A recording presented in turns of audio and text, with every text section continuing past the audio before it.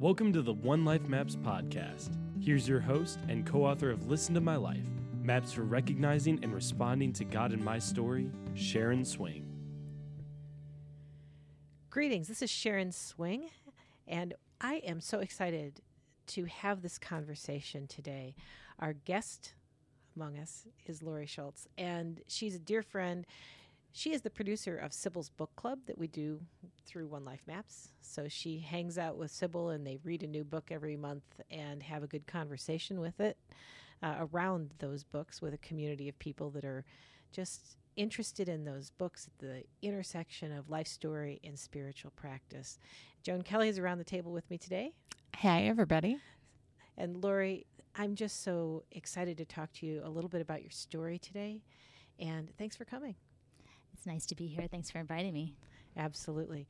Now, Lori has been on quite a journey, as she says, and she has really taken to the Ignation exercises. And so some of you may not even be familiar with the Ignation exercises. So we're going to ask Lori a little bit about her story and the Ignation exercises and where that has taken her in her spiritual journey. So she's been a part of One Life Maps for how many years now? I think it's been about maybe 8 years. Going on 8, I think, right? Like that, yeah. It has been a while. Yeah. And so I am interested to get a little bit more of the backstory about your spiritual heritage. Tell us a little bit about where you grew up and what was your perspective of God and where did that come from? Well, my heritage is actually a really good word for it because my grandparents and my parents were both pastors in the Salvation Army. And so I come from kind of a long line of, and both actually on both my mom and my dad's side from the Salvation Army has been my church tradition. So a lot of people don't even know that that's a church, but it is. And so that's what I grew up in. And I also, I would say there's never been a time in my life where I haven't been connected to church and connected to a knowledge and a relationship with God. But I would say in my, having grown up in it, I feel like I kind of inherited my belief system and my religion, I guess I would call it. And it was a really good foundation, a really good starting point. If you know anything about the Salvation Army, it's a very scripture-based, Protestant denomination. And one of the big things about the Salvation Army that a lot of people probably do know is the service aspect of it. And so I would say growing up, that was just a really natural part of my upbringing was that outward expression of your faith, So doing, serving, and having a sort of a social justice, kind of mindset in the midst of all of your faith walk was really beautiful. So I spent a lot of time, in the church just growing up and growing in my own faith, but then also pretty early on started even serving in the church and then even outside of the church as just a part of my spiritual experience. But I would say when I got into my 40s, and at that point I was I got married young, had 3 kids. I was a teacher for a short time and then stayed at home with my kids, when we were young married. And I would say I guess I was at home with my kids for about 18 years. And somewhere in the midst of that, we were doing all kinds of, it felt like all the right things. Serving in the church, we led the youth group for a long time. And I didn't necessarily feel like I was a spiritual giant by any means, but I led Bible studies and I was doing a lot of my own learning and experiencing God. But I would say, looking back on it, for about 40 years, I knew a lot about God, but I didn't really necessarily have a lot of emotional experience of God, if that makes sense. And I didn't realize that. Some of it just had to do with having probably been in a similar, when you're surrounded by the same thing for a long time, you don't even really know what you don't know, what you're missing out on. And so I encountered at one point in time in my about 10 years ago now, somebody that I was working with a family that I was coming alongside, and she happened to be a counselor and a spiritual director. And when we were meeting together at one point, she asked me just a question that I couldn't answer very well, and it was pretty simple. It was just kind of curious. It seems like you're pretty okay all the time, she said. I'm kind of curious where that strength comes from and where that leaves you with the Lord. And I found myself wanting to say, well, my strength comes from the Lord. But there was something inside of me that knew that if I said that, it might be true to some extent, but there was something inside of me that knew that I couldn't answer that question very honestly. And so I found myself wrestling for a couple of weeks with that. And the next time we met, I started to share with her what my response, the best response I could come up with. And in the end, ended up finding myself, she said after about 5 minutes in, "How are you feeling right now while you're sharing this with me?" And I ended up saying, well, do I look like I'm feeling something? Because I didn't tell me. I wasn't crying. Tell me what I'm feeling. Yeah. And so I was just kind of, taken aback. And again, I wasn't used to being poked around at. I feel like I had been pretty well behaved, in my. I didn't get challenged, I guess, when I think about it. So just the fact that she was asking these questions was kind of shaking things up on the inside. Well, it sounds like it may not be a challenge for just anybody to say, "How are you feeling?" Right. But for you at that point in time, yeah, that was wait a minute, feelings? Right. And I had no idea how disconnected I really was from my emotion at that point in my life. So this was long before I knew anything about the Enneagram or, what my personality type was. And I had no one had ever questioned the fact that I had it. It seemed like I had it together pretty much most of the time. So this didn't seem like a problem to me. So anyway, in the midst of trying to answer that, she said, "How are you feeling?" And I ended up, when I didn't, notice, I couldn't tell what I was feeling. I ended up just continuing to share, she said, yes, she could see that I was feeling something.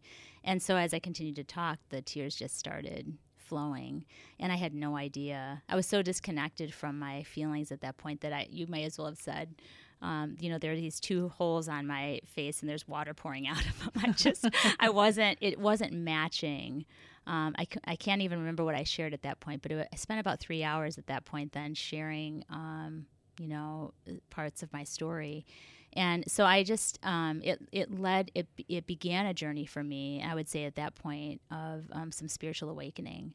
And so I would say that was a summer of deconstruction. I kind of had to fall apart before, God started putting some of the pieces back together. But he led me on this very organic journey, a combination of, having some time in spiritual direction, which I didn't even know what that was at the time. And I found myself reading. So I went, one book led to another, and some spiritual practices like solitude. And in the midst of all of that, God was just really teaching me a lot of things about myself and more about himself. And so I would say, if I could kind of jump forward and say, now looking back on it, it was a time of just unlearning. It's like that middle of life. You've spent the first half building everything up, and this was like, taking it apart again, but for a deeper intimacy and experience of God. So I know some people, as they make a spiritual transition like that, it starts with an emotion, leads to a spiritual transformation of some type, but it's almost like we have to put down, like you described, what we have known, and almost ask questions like, wait a minute, is this a best kept secret that there's that there's more? Right. Is that what it felt like? Yeah. Wait a minute. Yeah. Why hadn't anybody told me? Right. And exactly. I felt like I must have said 100 times, how did I never know this? I mean, I felt like I didn't even know who I was for a little while. So how did I never know this? What's this? Yeah. How would you put words to that? I think what I was missing. I mean, I just up to that point, I feel like you know how Brene Brown says you can't numb emotions selectively. I feel like because I wasn't experiencing a depth of, I wasn't allowing myself. I think I had a lot of defenses, a lot of ways that I was keeping myself from actually feeling, to not experience the darker parts of life, and to be able to maintain sort of an illusion, I would say, of contentment, which I almost even spiritualized. Find a way to be content in all circumstances, which really just meant don't let that touch you, And I had, unbeknownst to me, I had ways of, survival mechanisms that had kept me, that served me well in that part of my life. And as Sybil would say, that doesn't serve you. It's not going to serve you now in this stage. So I didn't know. So there was this peeling off of layers I'm hearing here too, right? Yes. And it was looking back, I feel like God was gentle, and he really went before me. And as far as, it was difficult to find a place that could hold that at the time. Kevin, my husband, if you know the Enneagram at all, he's a 4 on the Enneagram. I'm a 7. So he was wonderful about, sort of receiving all of this new emotion, at least for a period of time. And even for him, it got to be a little bit more disconcerting after a while. But he was at least a safe place to explore all of that. In my church world, I would say it was hard to find, it was almost like I was speaking a new language. And it wasn't that people weren't open to it, but I feel like at some point we got to a place where it felt like we needed to have, a different kind of place to maybe grow in. And we left our church not because there was anything negative or bad about it, but I felt like God was just saying, attach yourself to me in a new way, and let go of what you've always known and been attached to for this, in this season. So we found ourselves moving over to Willow Creek, which is where I stepped in, and there he went before me as well. A friend of mine from Barrington, when I talked to her a little bit about what I was experiencing in spiritual formation, she said, well, if you're looking for spiritual formation, you should try this Thursday class, which at the time she had just finished teaching, and Joan and Gail, Joan, who's here today, was just beginning to teach. And so Willow didn't necessarily have spiritual formation oozing out of the weekend services. That wasn't necessarily, being a larger, seeker-friendly church. That's not necessarily what I was finding there, but I did find it in the sort of in the underbelly. So in the basement, actually. Yes. Truly. Yeah.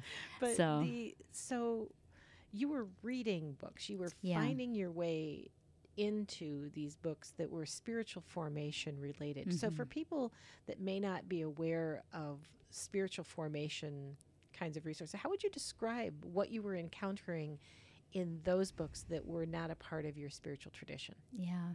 Well, for one thing, I would say prior to that time, I wasn't a big reader in general. Here, I was an educator, elementary educator, but I wasn't, I didn't do a lot of, I wasn't very reflective. I guess that's probably a good description. And so when I started, kind of searching for some language around what I was experiencing, I found myself, one of the first books that I read was Sacred Rhythms by Ruth Haley Barton. And I just, all of a sudden, I felt like I was, she was naming what I was experiencing. And so it was really an inward journey. It was, what I was, a deeper place of reflection and paying attention to, my emotions and things that were happening internally that I just had not even paid attention to before. So it sounds like this inner spiritual life had been tapped into, starting with a question. Yeah. and you were off to the races. Yep. And it never stopped. So those books really became my teachers in places that I didn't even know what questions to ask. And one book would lead to another, and I found myself going from Ruth Haley Barton to Henry Nouwen, and I mean not long. I mean, within about 6 months, I found myself reading C.S. Lewis and eventually Teresa of Avila. So I went straight. I landed straight into the even to the mystics, and started connecting with spiritual practices and even the historical church, which I feel like coming from this an evangelical kind of tradition, I think we became somewhat untethered from that. So I experienced things like, more of a sacramental, experience. Like I had never taken communion before. Had never been baptized. It wasn't a part of my tradition. We had our own ways of acknowledging and recognizing those things. But for me, the first time I took communion, I felt like it was a physical experience for me. And so, reading these books just gave me a little bit of a window into traditions and spiritual experiences that I just had never even considered. Well, and into these emotions that you weren't aware of. Like, Lori, we've had many conversations about how you discovered like pain and joy can live together in the same space. Right. I mean, that was, so in every step of the way, I felt like God was bringing a combination of people. You were a big part of my story at that point, Joan, when I'm in the process of trying to even imagine how to hold pain and joy together. I mean, those were so separate for me. If I had pain, I couldn't even picture those, sort of intermingled. And I feel like he gave me people again and experiences that just helped me capture a vision for it.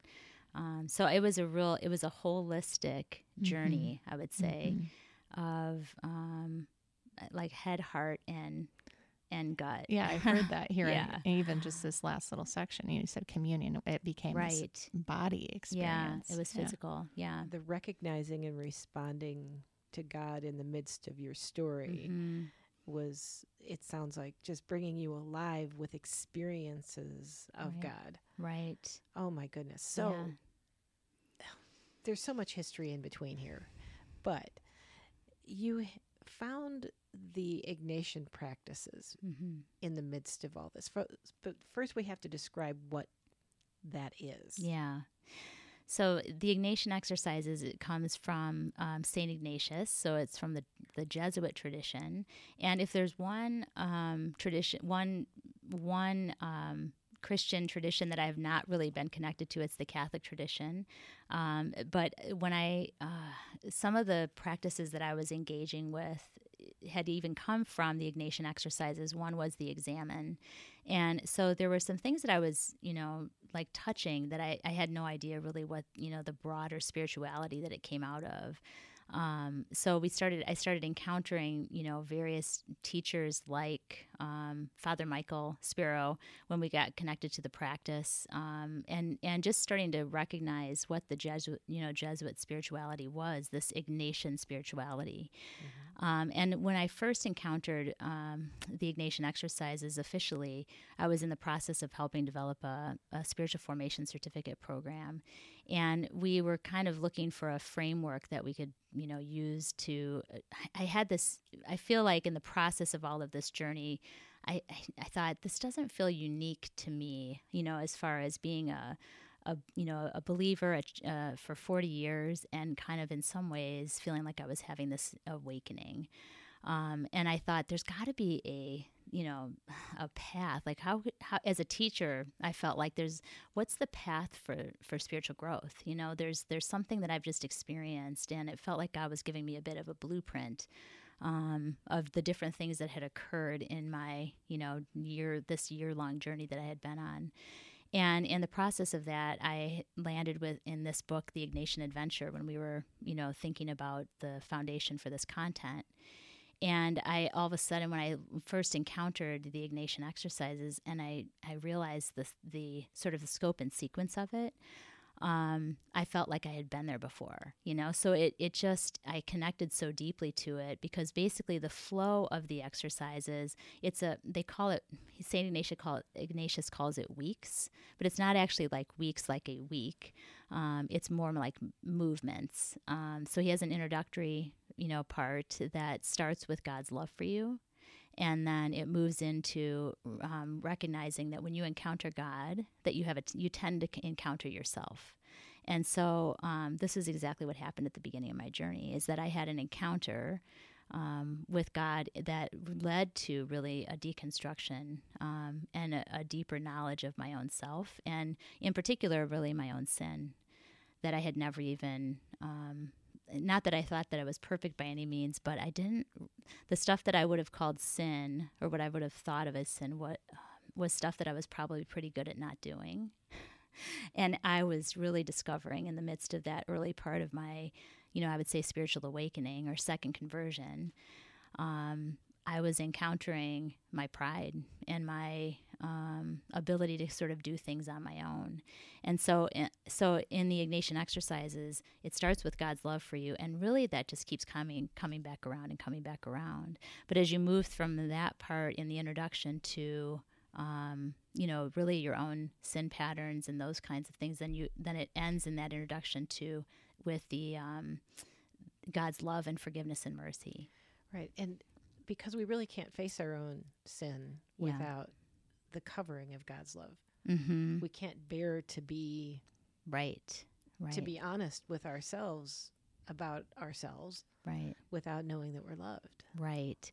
So what I discovered in that is that to the extent that you this is my interpretation of it, to the extent that you can actually receive or know that you are loved, feels to me parallel with the amount that you can actually face into yourself.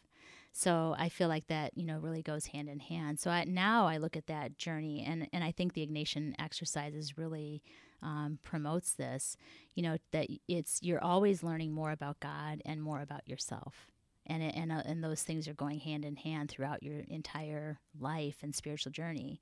And so to the extent that you recognize how deeply you are loved, you can afford to then come out into the light and see yourself more truly.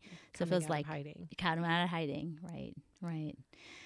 So that's the first, beginning of the Ignatian exercises. That's the introduction. Then as you move into the first week, it's basically recognizing. I want to give you a little bit of a very specific. Lori is opening the book called The Ignatian Adventure. And give the author so they can.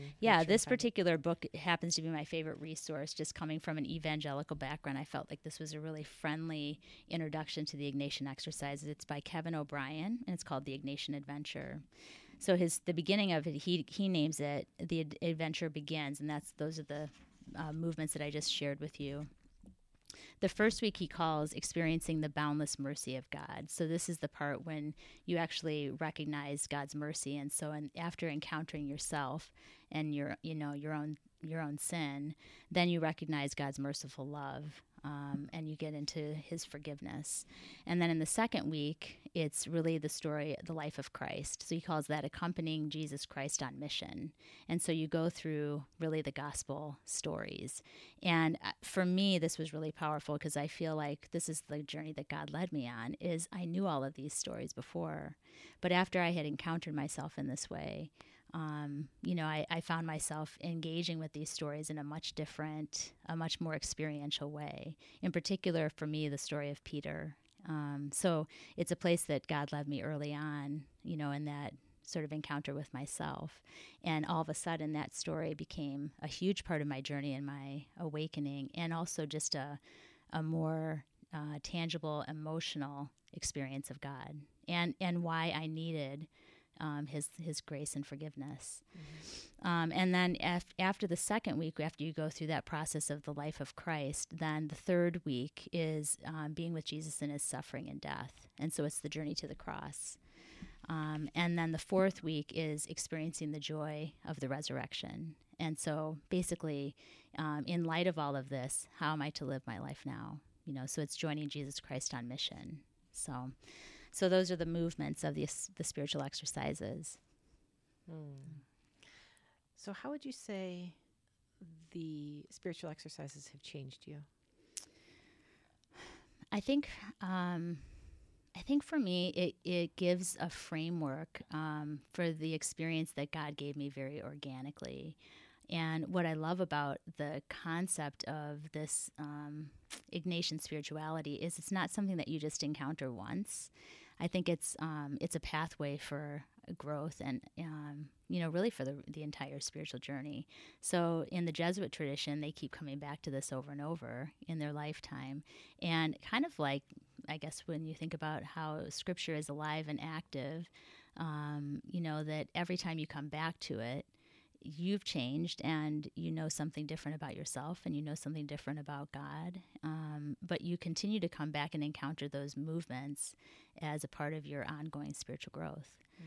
So I love the opportunity that it provides, to just keep on learning and growing. So really how your story too just can begin to run parallel to Christ, and it gives you that structure to be able to see that. Right. Your story right up next to his. Yeah. And it just, I think there's something about recognizing, I quite often have talked about the spiral, the spiral nature of the spiritual journey that I feel like I just feel so connected to right now. And it's not so much that, the spiral nature being that's almost like Henry Nouwen says, it's like a downward mobility. So when you think about how in our culture we think about, going up and up and up and getting better and better, and actually the spiral journey, a big part of what I've discovered is that it's not that we're getting worse, we're just becoming more real. So I think that the spiral kind of goes around and around, and you're ever learning, ever deepening in understanding God's love for you. And as you progress along the spiritual journey, if you looked at Henry Nouwen's book, he talks about downward, spirituality basically. And at the end, I think it's learning to share in Jesus' suffering. I think at the beginning of the journey, you kind of, at least I'll speak for myself, you kind of feel like there should be no suffering. And as you continue to progress along that path and you keep coming back around to how Jesus did it, you realize, oh, no, this is a part of the journey. And actually, I'm not sure you can get there without the suffering. Interesting. So what are you doing now with the spiritual exercises? So I've been working for the last couple of years on a project that I'm basically hoping to bring. It's called the Ignation Journey. It's in development right now, and it's a contemporary approach to the spiritual exercises. So basically, it's taking the Ignatian adventure and the content of the Ignatian exercises, which is out there in many different forms. But it's almost like putting it together with spiritual formation, if that makes sense. So I really, I feel like Ignatian exercises is often thought of as a school of prayer or a school of discernment. And I think there are a lot of, after going on this journey of spiritual formation with all these different resources and, things that I feel like God led me to along the way, I've really wanted to bring those things together so that it's a little bit more experiential, a little bit more holistic in the approach, and also addresses the possibility of different learning styles and pathways. So the hope is that somebody could experience the Ignatian exercises and have a visually beautiful experience, as well as an invitation into some different introductions into some different resources. Well, and what you have done, literally, it is gorgeous. It is so beautiful. And I can't wait to see how that gets out into the world eventually. But you've also got this library of incredible resources that it would take people years and years to find. And you've kind of cherry picked these beautiful articles or chapters or readings or videos and all, and put them into this sequence that allows us to go on this beautiful journey and kind of introduce us to all these different authors that we might choose to go deeper with. Right. Someone that particularly resonates with us, and experience them in a very different kind of contemporary way that when these exercises started wasn't available because there wasn't as much published Right. in these different books, and when you think of YouTube and Right. There's a lot just available out there. Yeah. this is a particular time in history when these kinds of resources can be accumulated, and you've curated them.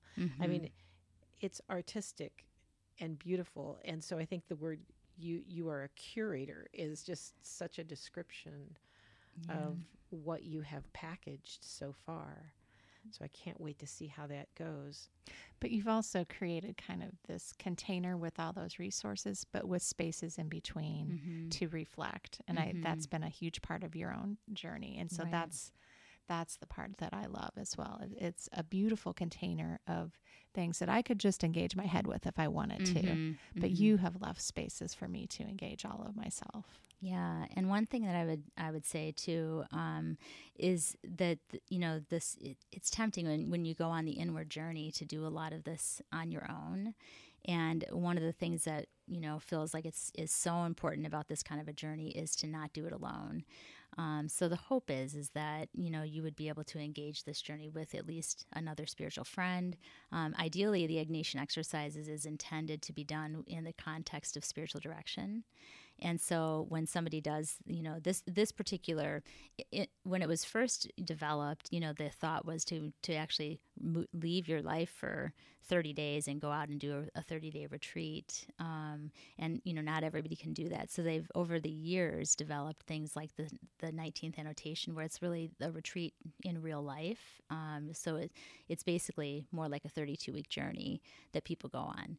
But even in that, when you do this officially in the Jesuit tradition, you do it in the context of meeting with a spiritual director weekly even, to process and pay attention to. And then the spiritual director helps discern when you're even ready to move from week to week.